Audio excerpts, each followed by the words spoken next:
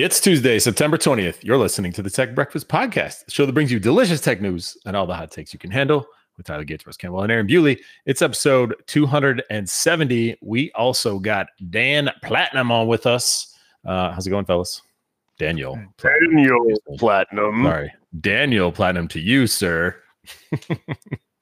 Technically, his last name is Platt, otherwise known as Meta Platt, Meta Platinum, Daniel Meta the Platt. There's a lot of different names for him. He didn't like any of them, which is weird because some of those were his actual name. But it's going well. I got to annoy Daniel. You know, we got some news. Okay. What about you, Daniel Platinum, Meta Platt? I read a little bit on NVIDIA's news as well Let's as hear it later. Not right now. We gotta do the today tech history. But I would like to see why NVIDIA was trending. Oh, train wreck of an opening. Here we go. First Fortran program runs September 20th. You tell me the year. The first Fortran program is executed. Executed is a good thing if you want the program to run. Fortran was developed by IBM scientists who were looking for a better way to program the IBM 704 mainframe computer. It quickly became the dominant programming language for scientific and engineering applications and is still used today, especially in the area of high performance computing. HPCC. What year? Oh, goodness. You said IBM? Yes. And I also said scientists. I also said quickly and programming. Gosh, I have no idea. It's probably further back than I think. I'm going to go with 1960, the year my dad was born. Oh, wow. Okay. You were closer to my guess than I thought you were going to be. I thought you were going to say 86 for some reason. It's not like you've ever chosen that year before. It's a great year. I was going to say 67.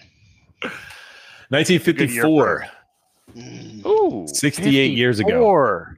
Yep. 54? 1954. Wow. Yep. Man. 68 years ago. Man, I really thought I was going to be on the under. But I guess I wasn't. So, but you know what I did do? I won. I beat you. Nice. I'll give you one more. So this is yesterday's today in tech history. Oh man. The first use of an emoticon was September 19th. What year? I have nowhere to even begin on this. What a good one. What a good one. Going with the first thing that came to my mind, and it's probably going to be on the under as well. I'm going 99. No other guess. Just 99. Daniel, you got something? I'm going to go below that. I'm going to say 95. Okay, 82. Oh my 82. gosh. Yeah, you guys stunk that one up. Yeah, it wasn't great. It smells bad in here. But I won that one, so that you did. Fantastic. Okay. On. Oh my gosh. What's that guy's name? What's the guy's name for Maroon 5, the lead singer? What? Aaron Bewley. Does he wear a leather jacket? Is his name Jensen Huang? What are we even talking about today? I don't know. I don't know the lead singer for Maroon 5. All right.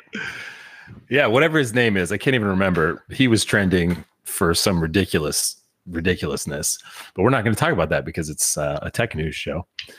NVIDIA was trending. Thanks for bringing it up. Dude, I told you before the show, I still don't feel good from the COVID last week. Did you see that thing trending on Twitter? No? Okay, yeah.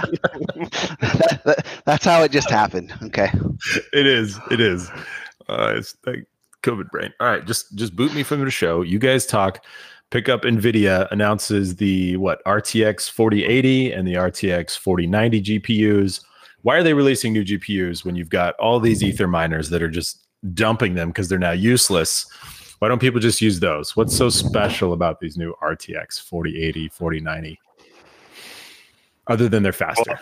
I haven't watched the announcement or seen any of the specifics, and I recognize that bigger, faster, stronger isn't enough for Bewley based off of our iPhone episode.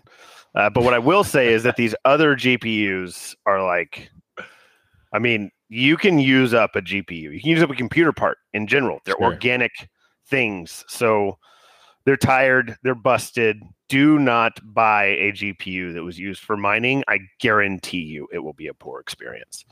Yeah. So that's why you can't use those, just because they were ran into the ground. But I haven't seen the 4000 stuff yet. Daniel, it sounds like maybe you did. I admittedly just read the highlights of it. The big one that I did see was that the 4080 is supposed to be between 2 to 4 times faster than the 3080 Ti, which is the GPU I have, and I think that's one a big you have. Jump. That is a big jump. So let me give you some history here.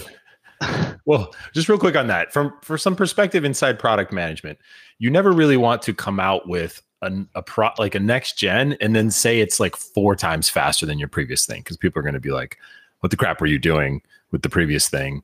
Why is it that much better? You want to undersell. So if they are underselling, if that's NVIDIA saying it's 2 to 4 times faster, odds are they're playing the under, and they're underselling it, so it could potentially be even more, which is mind-boggling. And I imagine it's going to have something to do with supporting AI progress there. That's my take. Well, what's interesting, if you look at kind of the history of GPU performance growth, or even computing performance growth, you'd see these people who had absolutely no understanding of where the jumps are made. And they'll go from one generation to the next, and they'll be like, "Man, I'm not getting that thing. It's only 40% faster than the previous gen." And it's like, are you insane?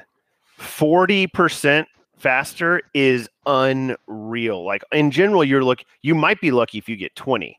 There were multiple times we'd be in the 30 or 40 range, and people would be like, I don't know, it's just, that's not very good. Like, they're looking for 3, 4x, etc., and it's just unrealistic from year to year. And what's more crazy is we like doubled performance from the 2000 to 3000 series, or maybe even more than that. I mean, it was a wild increase in performance. Like, I went from a 2080 Ti to a 3080 Ti, which was like a 3-year gap between their releases, which is very uncommon.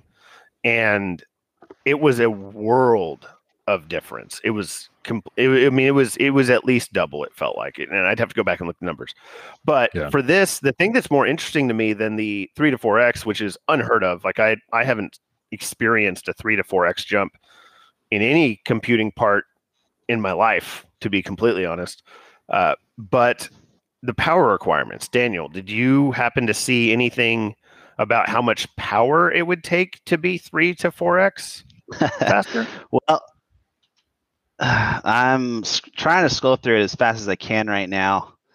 Because there were reports that it was going to be an order of magnitude more power. Like, people were going, like, the GPU was going to be using like 800 watts, which, just so we're clear, that is more than my system uses with my 3080 Ti in it right now.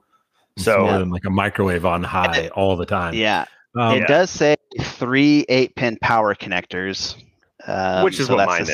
Which is the same as what both you and I have, which is once again ridiculous. That is a ton of power, but I don't see actual numbers on the page I'm looking at right now. While you're trying to find that, I hadn't heard of this, but apparently it's the 3rd generation of its deep learning super sampling DLSS technology. DLSS. Okay, so you know what that is, right? Oh my gosh, DLSS is unreal. Have we not talked about DLSS before? We haven't, but it goes on, and they're saying that this launch kicks off a new era of the neural rendering for games and applications. So apparently, like, this 3rd gen jump within DLSS is just monstrous. But it says, building on the already established AI accelerated super resolution techniques, NVIDIA is able to deliver up to 4 times the performance of brute force rendering. And it goes on to talk about ray tracing. What is Ada Lovelace? Sorry, I'm showing you all of my I have no idea. Ignorance around. I don't know what that is, but let's talk about DLSS for a moment. Okay, come back. So DLSS really kind of hit the street in like 2019. And a lot of games that were rendered. So there's a concept of a rendering engine called a forward rendering engine or a deferred shader rendering engine. They both have different effects on the types of things that you run in them. And what I mean by that is like different graphical characteristics like anti-aliasing, shading, lighting, stuff like that. They all have disproportionate effects on the way one behaves and the other, which is why there's multiple different types of engines. We use them for different reasons. But one thing that's always been problematic in general is running higher resolution games at high frame rates. And high for a lot of people is just like 60 FPS. If you're talking to me, it's like over 200. So it's like, how do we maintain image quality and be able to scale the performance of the system while running these crazy high resolutions? Well, DLSS effectively reduces the render resolution. So your output resolution, say on my monitor, would be 2560 by 1440. But the render resolution, when I play something like Call of Duty, for example, is probably 1920 by 1080, which is much, much less pixel count, so much lower pixel count and much easier to run at a higher frame rate, faster controls, all these things you want in a competitive FPS. But the DLSS technology takes that render of a 1080p image, it upscales and outputs it at 1440p for more common terminology, and it does so with almost no loss in fidelity. Like gotcha. it instead of it being like, I think 1080p is like 75% of 1440p from a pixel perspective. You'd be more at like 95% from a visual quality perspective, but you would get all of the performance gains from running it at 75% of the render. So that type of technology, it exists in NVIDIA. AMD now has an option for it. That has actually increased the performance of both the PlayStation 5 and the Xbox Series S and X series, because they've implemented that in software after the fact. And in fact, it actually got implemented in Linux on my Steam Deck. So it made my Steam Deck more powerful. As far as like software innovations in rendering performance, it's one of the probably most critical things, one, to ever be invented, but easily the most important one in the last 10 to 15 years. The biggest of which before that would have probably been different anti-aliasing techniques like SMAA and TLAA, TXAA, which are all different forms of shader anti-aliasing, which is anti-aliasing is the thing that you turn on to remove the jagged edges from your square pixels on a rounded image in a game. Right. That's what it does. And so if you go try and multi-sample that, which is take the same picture and overlay it over itself, 2x, 4x, 5x, 16x, whatever it is, the old school methods of doing it, which are still the best picture quality, but it's linear in its performance requirements. So if you're running 8x anti-aliasing, it's going to use 8x resources of basically your GPU and memory from that perspective, because that's what that relies on. That's hard. So what they did was they abstracted it. They started blurring the lines of these jagged edges, which had almost no performance effect, meaning it didn't decrease performance, and it increased the image quality by making it look smoother. It wasn't sharper necessarily, but it was smoother. So it was kind of this middle ground where you could gain a lot of performance and still have a really, really good looking image. And so that was a pretty big deal in probably 2007 or 8 when that started to proliferate around. And so this is kind of the next biggest thing since, but I would argue this is dramatically more valuable. And what you're saying really is that no one ever needs more than a 60 hertz monitor. That's what I'm hearing. I know where you live. Just kidding. So. Just kidding. So the Ada Lovelace, that was a joke from like 2 episodes ago. He's definitely not saying that, for those of you that are new to the show. And if you're new to the show, I apologize for the beginning of this podcast. Ada Lovelace is the name of the generation that they just released. So it's the RTX 4000 series. Oh, okay. The previous generation. I just had it there. I can't find it. But anyway, and the jump, and well, I'll come back to Ada Lovelace here in a second. But the jump in performance is apparently fueled by this long rumored jump to TSMC's what they're calling 4N process. I want to know what 4N process is there. But apparently it's a new generation of 5 nanometer chips, provides a massive efficiency jump from the previous Ampere. That's what it is, Ampere generation, 8 nanometer process. So before Ada Lovelace, the 3000 series was Ampere. The 4000 is Ada Lovelace. And you can see it went from 8 nanometer to 5 nanometer. So continuing with Ada Lovelace, sounds like a name, right? Well, it is. So she was Augusta Ada King, Countess of Lovelace. She was an English mathematician and writer, chiefly known for her work on Charles Babbage's proposed mechanical general purpose computer, the analytical engine. She was born in London in 1815 and died in 1852. So, mathematician and computer scientist. Very cool. They always name their architectures because you might end up with multiple generations where the number changes, but the architecture is more iterated on. I'm trying to look it up here, but I'm 90% sure it was called Ampere or Amsphere, something like that for Ampere, the 3000 series. Yeah, that's what I was just saying. So you said Ampere. Okay, got it.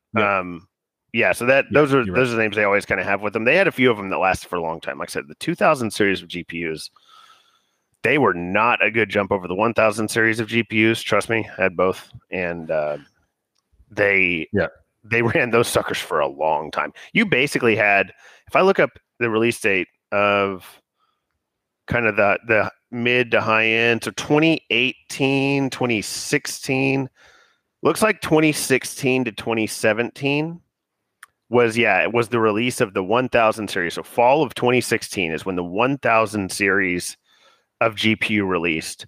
There was almost no real true major increase with the 2000 series, which then ran until I guess 3000 came out last year or whatever it was. So you had like a 6-year gap of minimal increases. I mean, really, until 3000 came out. And now within 1 year or 18 months or whatever it is of Ampere coming out, this new one's going to be 4X. It's going to be interesting to see what the reviews come out, because you mentioned something that's very important there. 4X on DLSS or brute force, because DLSS still necessitates implementation at the game level. Like, it's a setting. You have to turn on DLSS. It's not just like the way the card renders. So it's very important to note, like, whether or not the 4X, and it sounds like the 4X is probably going to come from DLSS, which, by the way, awesome. I'm all for it. But it probably won't be a 4X. You mentioned earlier brute force, which would be kind of the just raw computing power of the cards. Yeah. Well, in today's what have you done for me lately, and why don't you have a generation of GPUs named after you? She's actually pretty fascinating. We're just pulling up some details here. When she was 18, her math talents led her to friendship with British mathematician Charles Babbage, who I mentioned just a minute ago. He's known as the father of computers. I didn't know that. Don't know if you guys knew that. But she was particularly interested in his work on the, and it's capitalized as a proper noun, analytical engine. Need to learn what that is. But apparently through her notes that she took through all of this, many consider her to be the first computer programmer, or to have created the first computer programmer, because what Babbage was historically working on was essentially just computations, just calculating and number crunching. And it was Ada Lovelace, her ideas, that took it beyond and thought, hey, I think that this can do more than just number crunching. So pretty interesting if you want to go research her. Very cool. Yeah. Very cool indeed. I want to bring up something about the Googs. Wait, before we go down that one, can we talk about one other thing on GPUs? Yeah. Sure. Because I want Russ's take on this one, which is the EVGA announcement that. So I had previously posted something in chat about them. You just got it. One just being sick of working with NVIDIA, and they said they were not going to support any of the NVIDIA RTX 4000 series. But then it turns out that they actually said they're moving away from GPUs entirely, which I don't know where you pivot from there besides being they do motherboards. Cooling. Yeah, they do motherboards, power supplies, coolers, liquid coolers, cases, gaming mice, stuff like that. But yeah, it's a good point. Yeah. So I have a lot of their products. I really like EVGA, quality brand for a long time. Here's my rub. Well, first off, seriously, mad respect to the CEO of EVGA. Now, granted, his company is probably going to crater, but I absolutely respect his decision, because the decision that he's making is that his business partner doesn't respect him. And so he doesn't want to do business with him anymore. And I absolutely love that. Do we know what NVIDIA did? How did NVIDIA disrespect EVGA? GPUs have been, or NVIDIA has been very non-communicative with them over the last couple releases. Like, they've been very difficult to deal with leading up to the launches. They've released competing products, Founders Editions, which started cutting into the margins of their partners.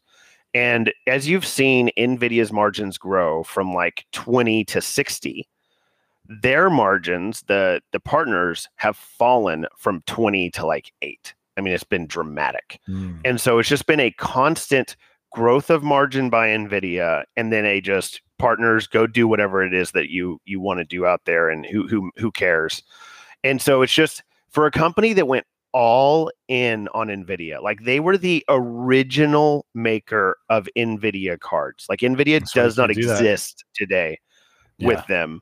Or without them. And so it's just amazing to me that they would get treated this way. And it drives me insane that it's like this, but it's so hard to differentiate in this space now, because so many things are dictated to them, and they just can't make the margins that they need to survive in their business. So it's probably becoming, the juice wasn't worth the squeeze for them, but it will be interesting to see what that means going forward. I mean, here's what's going to suck about this. There's a lot of EVGA employees that are now going to lose their jobs, because 80% of this company's revenue, I don't know the percentage of their margin, but 80% of their revenue is going to be gone, at least once the 3000 series is gone. Do a lot of. So Wikipedia says they only have 250 employees, which is surprising, because it also says they have 8 locations. Yeah, they're not. I mean, most of these companies aren't huge as far as employee count goes. Yeah.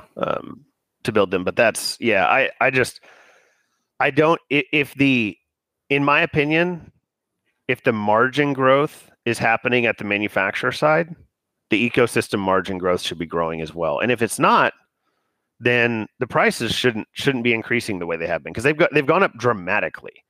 Sure. Like, really, really high. I mean, it used to be, and you have to do the inflation calculations on this. This is where we need Tyler for the quick math, but it used to, for many, many years, the highest end GPU, I'm talking like even in like 2010, was $500. So, they're obviously now like 1700, stuff like that. So just wild, the change. So I'm not happy about it, but I respect them. Yeah. NVIDIA has 22,473 employees. So, yeah, big old difference. Big old difference. All right, you got to go. You got to go to a call. We shutting this sucker down. Quick show on NVIDIA. I don't have to go. No. He went. I thought you said you had.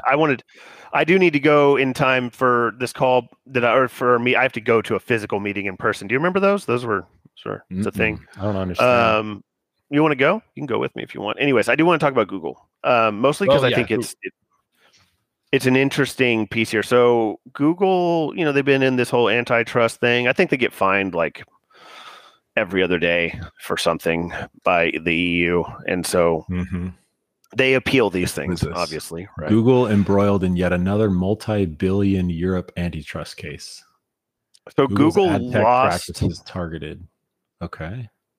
They lost a appeal over the EU antitrust ruling. And I want to be honest, I'm really interested in your take on this. And I really kind of wish Tyler was here for it, or even a few others, because we've talked about this whole like platform ecosystem and like where are lines drawn. He has a lot of opinions on it. I don't know that I have a lot of opinions on it. Well, there is one opinion here that I think proliferates in the TBP community chat, as well as comes from you at times on the show, which is their platform. They do what they want. And clearly, I've held this belief for a very long time. Like, while I'm a huge capitalist, I will tell you that once you are a market maker, your rules are different. Why? Period. Because you have too much influence over the rest of the world around it. All of the control. How about that? Sure, yeah. But why is it a problem? Well, I don't know. I don't know why it's a problem. Like, that's what I'm trying to figure out. That's where I'm trying to see what issues there are. Well, if you were to go by traditional, antitrust and monopoly law, it basically comes down to whether or not consumers are paying higher prices. I think it's a little bit more nuanced than that in these cases, because those laws are old as crap, and these are relatively new problems. Yeah. But what makes me nuts, though, is this article, $25 billion. Well, it's actually in euro, but the exchange rate between the dollar and euro right now is 1-for-1. So $25 billion, euros, whatever. Nice. What was the tweet the other day? The euro is now a US-backed stablecoin. I thought that was pretty funny. The awesome.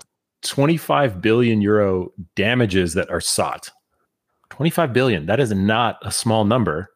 I don't know if we're even looking at the same article, which is ironic because this is 4.3 billion. Okay. Here, I'll drop it in the chat here, but this dropped today. There you go. From law.com. Alleged, so it would cover compensation of the alleged lost advertising revenue that online publishers and websites would normally gain from their advertising space. So what? Are you taking 25 billion and like sprinkling it, sprinkles? My brain is not working today. Across everybody that has a website that it has been crawled by Google, where they could have. I mean, I don't know. Maybe I don't understand it completely. So I'll have to look into that because it's not related to what I'm talking about. Okay. So let me bring up the specific piece here, because it's about the operating system, which we talk a lot about. And so the dispute between, to your earlier point, though, they are constantly embroiled in lawsuits. And there are two big announcements today. Yeah, they're constantly in these things, which is, they have some really shady business practices, especially with like the things they pay for, like search and stuff, which I don't think it should be even legal at that scale. Like you can't create a functional search provider. Like there's no startup that could come and create a competitive search provider because of market dominance by Google, because they'll pay Apple $5 billion to be default search. Like that shouldn't be illegal. Let me tell you this. So what's the generation after us? What's the like, is it Z? Gen Z? Yeah. My brain is not working. I'm sorry. There was a stat that came out yesterday that said 1 in 5 Gen Zers aren't even using Google. They're using TikTok to search for everything. Yep. And then the concern there was the massive amount, percentage-wise, of information that was coming back that could be labeled, quote, as disinformation. That's a separate argument. But the concept that there's an app called TikTok where people are spending 22,000 years worth of time every single day, let that like rock your world for a second. And the next generation is using that as their search engine, not Google. So I disagree to a small point. Well, okay. But yes, if somebody were to try to go first of all, let's go through and build a new Google, it would be very difficult. Yes. 1 in 5 of the articles they're finding or information they're finding on TikTok is what's contain misinformation, as they increasingly use TikTok for different ways of doing search. I would argue it's a different platform, and I would be accurate, but being used in similar ways. So I guess that would maybe lead some credence to where you're going, even though you're wrong. But the TikTok thing is interesting because not only that, they flat out said they will not commit to stopping U.S. data flows to China. So we can talk about that all we want, but let's focus on. Let me work through this Google piece here. TikTok won't, or Google won't? TikTok will not stop data flow to China, and correct. All of these kids are using TikTok as their main flow of information. Yes. So, anyways, we're in like an AI, like early computer Cold War kind of thing, and most of the people in it don't even know it. Yeah, I mean, but sorry, go ahead. Absolutely true. So, back to the Google piece. So, the dispute between Google and the EU is over whether or not its Android operating system is used to squash competition. And the reason for that is this operating system, which Google distributes for free, necessitates that if you want to use Google services, meaning the package of like Google Play and all of the other background services, which you don't have to use, like for instance, that's lots of ones in China don't use them. Right. But if you want to use them, then you have to pre-install certain apps on Android to do that.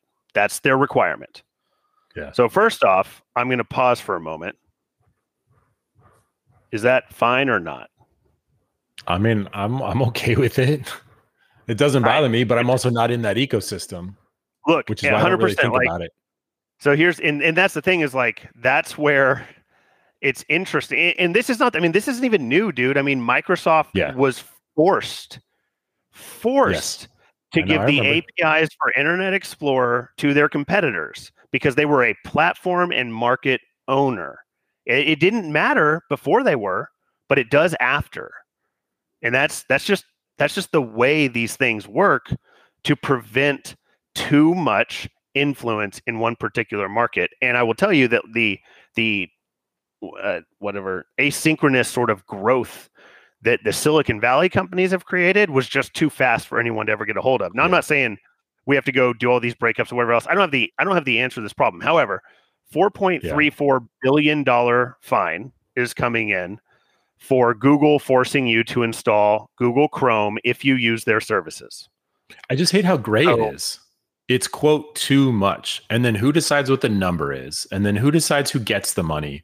And who decides, you know what I mean? Like that's the part where it stinks. So those are my words. I mean, that I'm using if I were to sit here and draft a bill, I'm sure I'd come up with something a little bit more specific. But I'm using the words like I'm using generalities to describe why but that's how it's written being able to do whatever they can do can be problematic. And it's what's just amazing to me is this has happened before with Microsoft. Like, why was it a problem for Microsoft? But whenever Google gives you something for free, but then if you want to use the rest of their stuff, you're required to do something. So that's if this, then that. Or if you buy an Apple product, like you can't even use a browser without using Blink as the engine or whatever it is that they use. I think Blink might be Google's, but the rendering engine type has to be the same time. But you couldn't even set a default browser difference for several years on it. And so it's like, why have these platforms, whether it's Google, I guess technically they're not being allowed to do this, but they have been allowed to do this for a very long time. And this is a platform, remember, that allows side loading and allows different app stores, and you can do all these different things. Facebook and Apple and all these others. Like, why have they not had the same scrutiny that we gave Microsoft in 1999? Like, that's just weird to me. And so now it's coming up. Different leaders, different opinions. To Apple or to Google? Is it going to happen to Apple? Is it going to happen to Facebook with VR? Well, that's my problem. It is the gray area in this, and you get some lawmakers that have they'll have something out for Google and then they go after them and make an example of them. And then, now you have this collective action seeking $25 billion in damages for ad revenue against Google. And it's just like, when does the crazy stop? And maybe I'm way off base in any of this, and I will by no means pretend that I'm any sort of antitrust expert. But if you look at any of the like any of the major companies back in the annals of time, they all ebb and flow. Like, look at the Fortune 100 from 50 years ago versus today. I think we're going to be okay. I don't think we're going to have Google, Facebook, Apple, Microsoft running our lives in 100 years. Yeah, but there are also a lot things are going to change. Companies that were of that scale that were broken up. It's also important to note that the way the law is written, and this, by the way, this isn't even from me. Like, go look at Ben Thompson from Stratechery. He'll give you a much more in-depth analysis of this. But the rule of monopoly and antitrust law only applies once you're a certain size. Did you know that? Mm-hmm. I did. Like, you have to be a certain size for it to apply, which is me. Then I am translating that to the rules are different for a market maker, because once you've made the market and you've exerted all of this influence. Once again, these are my words, not the law's words. It's just my interpretation of clearly how it is. Once you're bigger, the rules are different. And that's probably true of a lot of things in life. I mean, heck, dude, big men don't get fouls called for them very often in basketball because it doesn't look like they get hit as much as everyone else whenever they're getting hit by more people. Yes. Preach. Talk to me about that. Well, I've never experienced it myself, but just kidding. Just saying, dude, like, and again, that's the thing here, right? But you're talking about the FTC laws in the United States today. Again, I just go back to the nebulousness of this. The United States could change what that law is, or the United States could change completely, or any other country. They really should change these laws. Well, right, but they could be subject to any other random. I mean, Brazil can just decide, hey, we think you're too big. We're going to start charging you money for it, right? We want some money. Let's go after them. I do not believe that it's as obscure as the words you're saying there. That to me, what you just said is basketball's easy. You take ball, put in basket, and that is. I know. I'm massively oversimplifying it. Yeah. Because it's just not like if none of these things had ever happened, like if Google didn't favor its own products on its own platform, if Apple didn't, if Microsoft didn't, it wouldn't be a problem. If they had never gotten big enough to be the predominantly used thing, it would have never been a problem. So they could have favored their products whenever 100 million people used them, but whenever it's a billion people, they can't. Yeah. It's just, I mean, the reality is we live in a dependent world on Android and iOS. They're like the most important operating systems on the planet. And in order for the ecosystem, for the economy to function, we have to allow the ecosystem around it to function. And if the default answer is always the first party platform app, because they favored their stuff and not because they were the best. Like, if they're the best, that's perfectly fine. But if it's because they gave themselves preferential treatment, then it would be a problem. This is why you don't have, like, whatever it is. The Walmart brand is typically not first and front and center of your brand you have in your whatever, in their aisles. Granted, there's a payment scheme there too. So these other brands pay to have their stuff placed. But the favoritism of the brands is the main thing here whenever these two markets are so critical to our everyday life. I mean, can you imagine what would happen in the world if just like both of them just went away tomorrow? It would be a serious problem for the world. And so when you have that much type of influence, and I don't know who reaches that scale, maybe Facebook, right? Certainly Microsoft in the early days for sure. Maybe now still.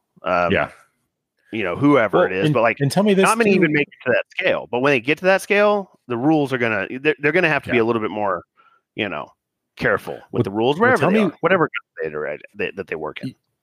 Yeah. So tell me why the U.S. FTC wants to make laws to inhibit the growth and market share of every one of these companies you mentioned is owned and operated. Well, maybe not holistically operated, but owned within the United States, where we are only 300 million of the planet's 8 billion. Sure. Why are we limiting our own companies?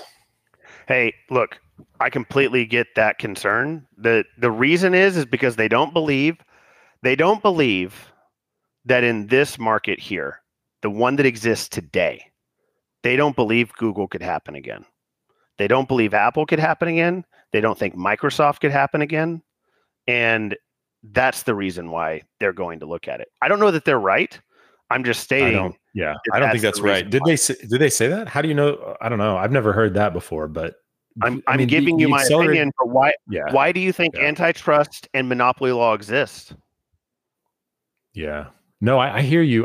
My brain always goes back to market dynamics. Unfeathered. And I am a capitalist. I have scholastic training in capitalism. We call it finance and economics around here, but nonetheless, not same.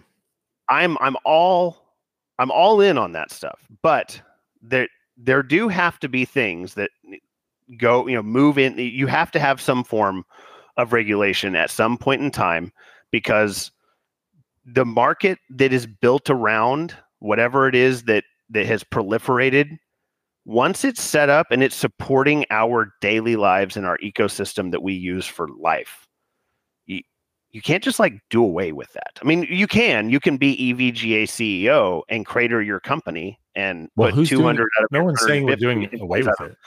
Yeah. No, I'm not saying doing away with it. I'm just pointing out that the inability to play the game is the problem.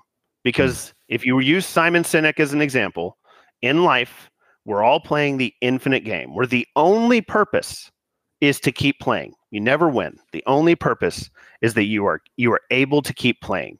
And in a world where you have 5 companies responsible for 80% of GDP and employing, 20%, which would be a really high number, because I don't think it's that much. I'm inflating by probably 10x. It's probably more like 2% of the population.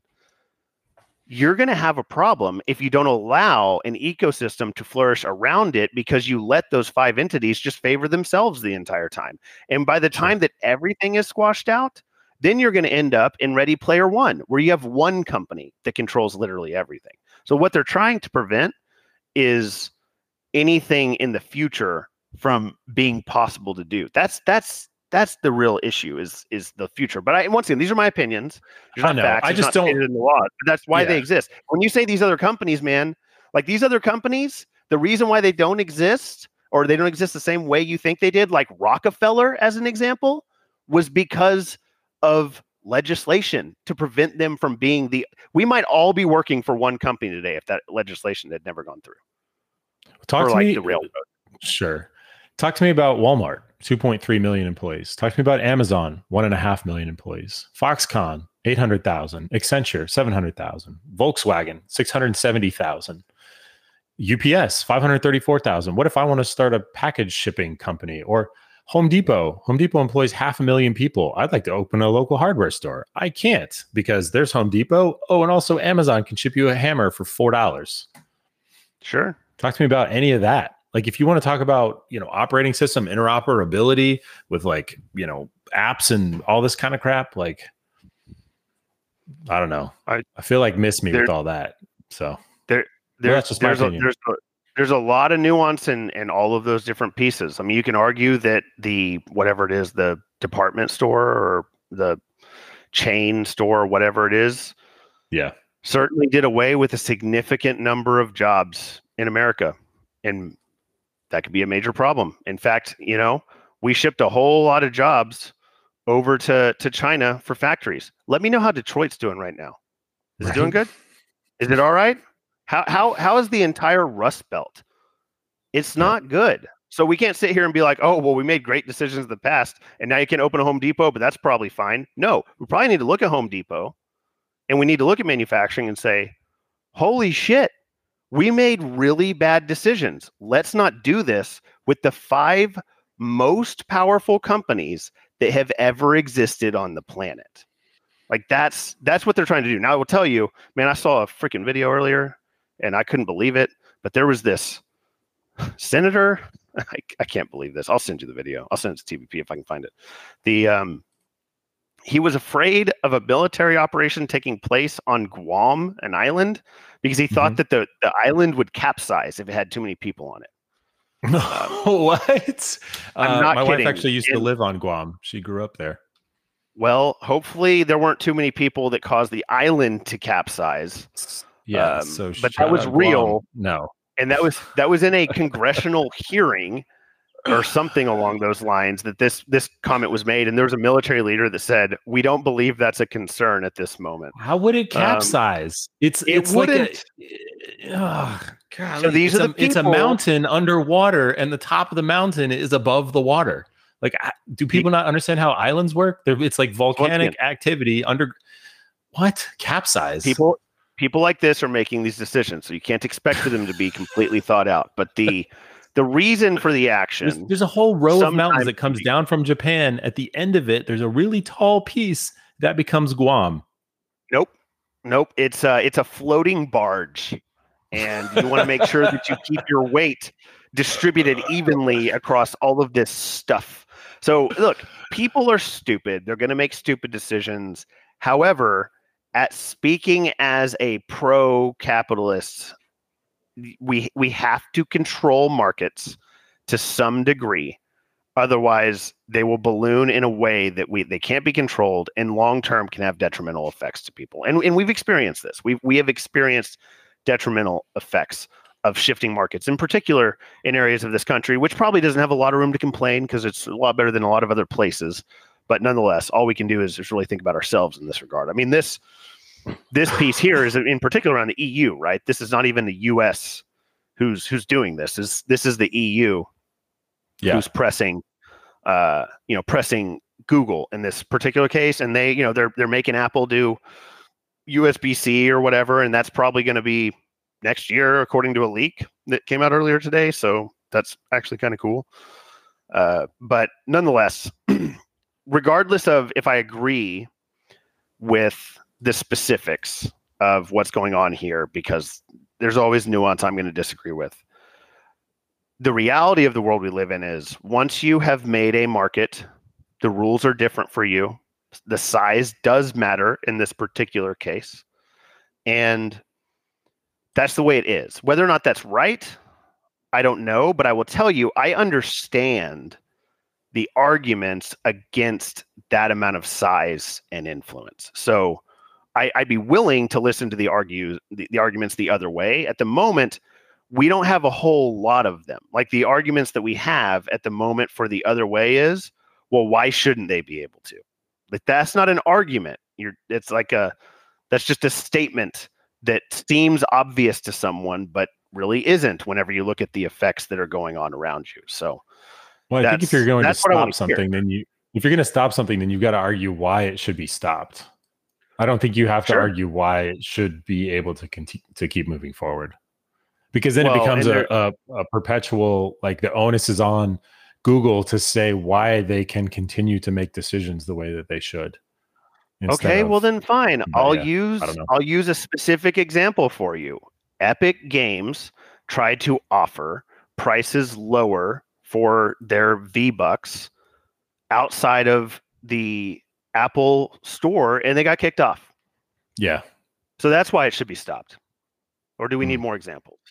Because you don't even need to change the law for that one. That's the law from like 1792. Whenever we're talking about that, the truest definition of a monopoly is having pricing power that negatively affects the consumer. Negatively affects the consumer. Yeah. So that's why, that's the reason why these things started. And they can do that with a million other things. And you talk about the app developers who talk about the things like, for instance, how does it, whenever Apple makes Apple Music $10 a month, I don't know how much Apple Music costs, say $10 a month. And then Spotify makes Apple Music or makes Spotify, $10 a month. But then they can't compete long term because they're losing $3 out of every 10 because so many people subscribe off of Apple. Is the answer that Spotify should just suck it up and go build a phone? Like, is that the answer? I don't think so. The market's already been built. The network effects, which is a real market dynamic, have already been laid down. There's no way to get around them. Now that's the case. So now Spotify needs to be $13. Well, how do they compete? Yeah. Well, I mean, I think they have a better product, and I'm just they do have a better product, but $9 versus $13 doesn't make a difference to me. But yes, I understand what you're saying. I understand. You are in myself included, we're in unique positions when it comes to that. But still, they do. I'm also a Spotify user. But let's do this another way. Let's talk about worst products that still win. Microsoft. What's better, Teams or Slack? Looking at you, Microsoft. Yeah, looking at you, Sorry, Microsoft. What's better, what? Teams or Slack? What's worse or better? Slack is better. Teams is terrible. Okay, exactly. Guess which ones you want to know why Slack ran to Salesforce? Because Microsoft was eating their lunch with the worst products. You want to know why that happens? Because what happens for free. is someone goes or they were and bundling it. Correct. Bundling. It wasn't free. The marginal cost of an E5 license for a new product being added into it, guess what it is? 0. Yeah. How do you beat that? No, I know. The company that I work for ran them both for a long time until its employee base basically proved out, hey, you really need to crown Slack as the primary, and we don't have to have people just kind of bouncing back and forth between them. So these are the things. These are the if you look at it as face value, should Apple be able to control every aspect of their products the way they want to? Absolutely. Same with Google. Same with Microsoft. But then these things happen. Yeah. In my opinion, the Microsoft thing is the biggest egregious. How do you go create enterprise software that can truly compete in the market? Because we've seen multiple better products. Yammer was a really good OG product in this space. Microsoft just went and acquired and did nothing with. Yeah. Yep. It's like when Homer Simpson started his computer company, Bill Gates shows up and pays him $2,500 to shut down or whatever. And he's exactly. That stuff. Funny. That's where this market presence is problematic. And it's either control based or it's the liquidity based, right? In Google and Microsoft's case, it's a heavy liquidity play because Google goes everywhere and just throws money around to people so that they use you as your default search engine. Microsoft people goes still around, use Yammer. I didn't know this. It still exists. It does still exist. There's element, and they're trying to bring some elements of it back with their fluid framework stuff. So I don't know what all come from it, but. Microsoft acquired them for $1.2 billion. Yeah, those David Sachs. I would love to see a chart. I'd love to see a chart of things that were acquired for basically a chart of least to most ROI, right? You have Yammer acquired for $1.2 billion that nobody ever uses. I don't know. You have VMware that was first initially acquired for $400 million that everyone uses. It'd be really interesting to see this. Yeah, it's wild. But yeah, it's stuff like that because I just go walking around and so Google says, we'll pay you, use our search engine. Microsoft looks at a product and consistently goes and makes a worse product, but it's minimum viably good, right? MVG. Yeah. And it says, okay, cool. It's this is good enough. And it is, I'm using air quotes here, free, which then, by the way, guess what happens? And you maybe don't know this. I do it because I see it in our business all the time. What happens is that the bundle comes in, it's free. In 2 years, your organization is dependent on the licensing that is E5 or whatever. And then the price raises. That happens consistently year over year on software, a 0 marginal cost to reproduce. It increases. So once again, control, power, size, scale, they're problems, which is what all of these laws were originally meant to do was, especially with Bell Labs or LD Bell or whatever it was, there was a, Bell Computer. I can't remember what it was, but there was a major piece of phone company owning, networking and cable and all this stuff. And you couldn't be allowed to own every single piece of the ecosystem. It had to have been broken up. It just had to, because people were paying $700 phone bills at one point. It's just crazy. So it's too critical to everyday life. So stuff like that they're trying to prevent. Now, I think the bad side of, I mean, there's a lot of bad sides of this, and I got to go, but it's like, there's a lot of people doing a lot of personally motivated things. Like, well, I got mad at Twitter because they banned me because I said Twitter sucks or whatever. And so you get a lot of these personal vendettas and people doing things for the wrong reasons. I can't, what are you gonna do about that? I don't have anything to say about that, but it's the individual business practices and like power that some of these companies have. They can have real consequences that we don't think of, right? Because that's where, I don't know, someone would probably argue this, but I'm happy with Apple Music, or I'm happy with my iPhone or my Android phone or Microsoft Yammer stuff, whatever. And it's like, that's fine. It's okay to be happy with those things. But once again, everything has to sort of progress forward. Like you have no idea if the thing that you're using now, call it the Zebra Phone 12, would have been leaps and bounds ahead of whatever came before. Like, what if this other company created the ability to teleport with your phone from one country to the next? Sure. Yeah. Like, that'll never happen. You can't play that what if game. Yeah, for sure. But I understand, but like, there is an element of what if that plays into the market dynamics here, because the whole stifling of innovation is a major piece of what kind of goes into some of the decision making here.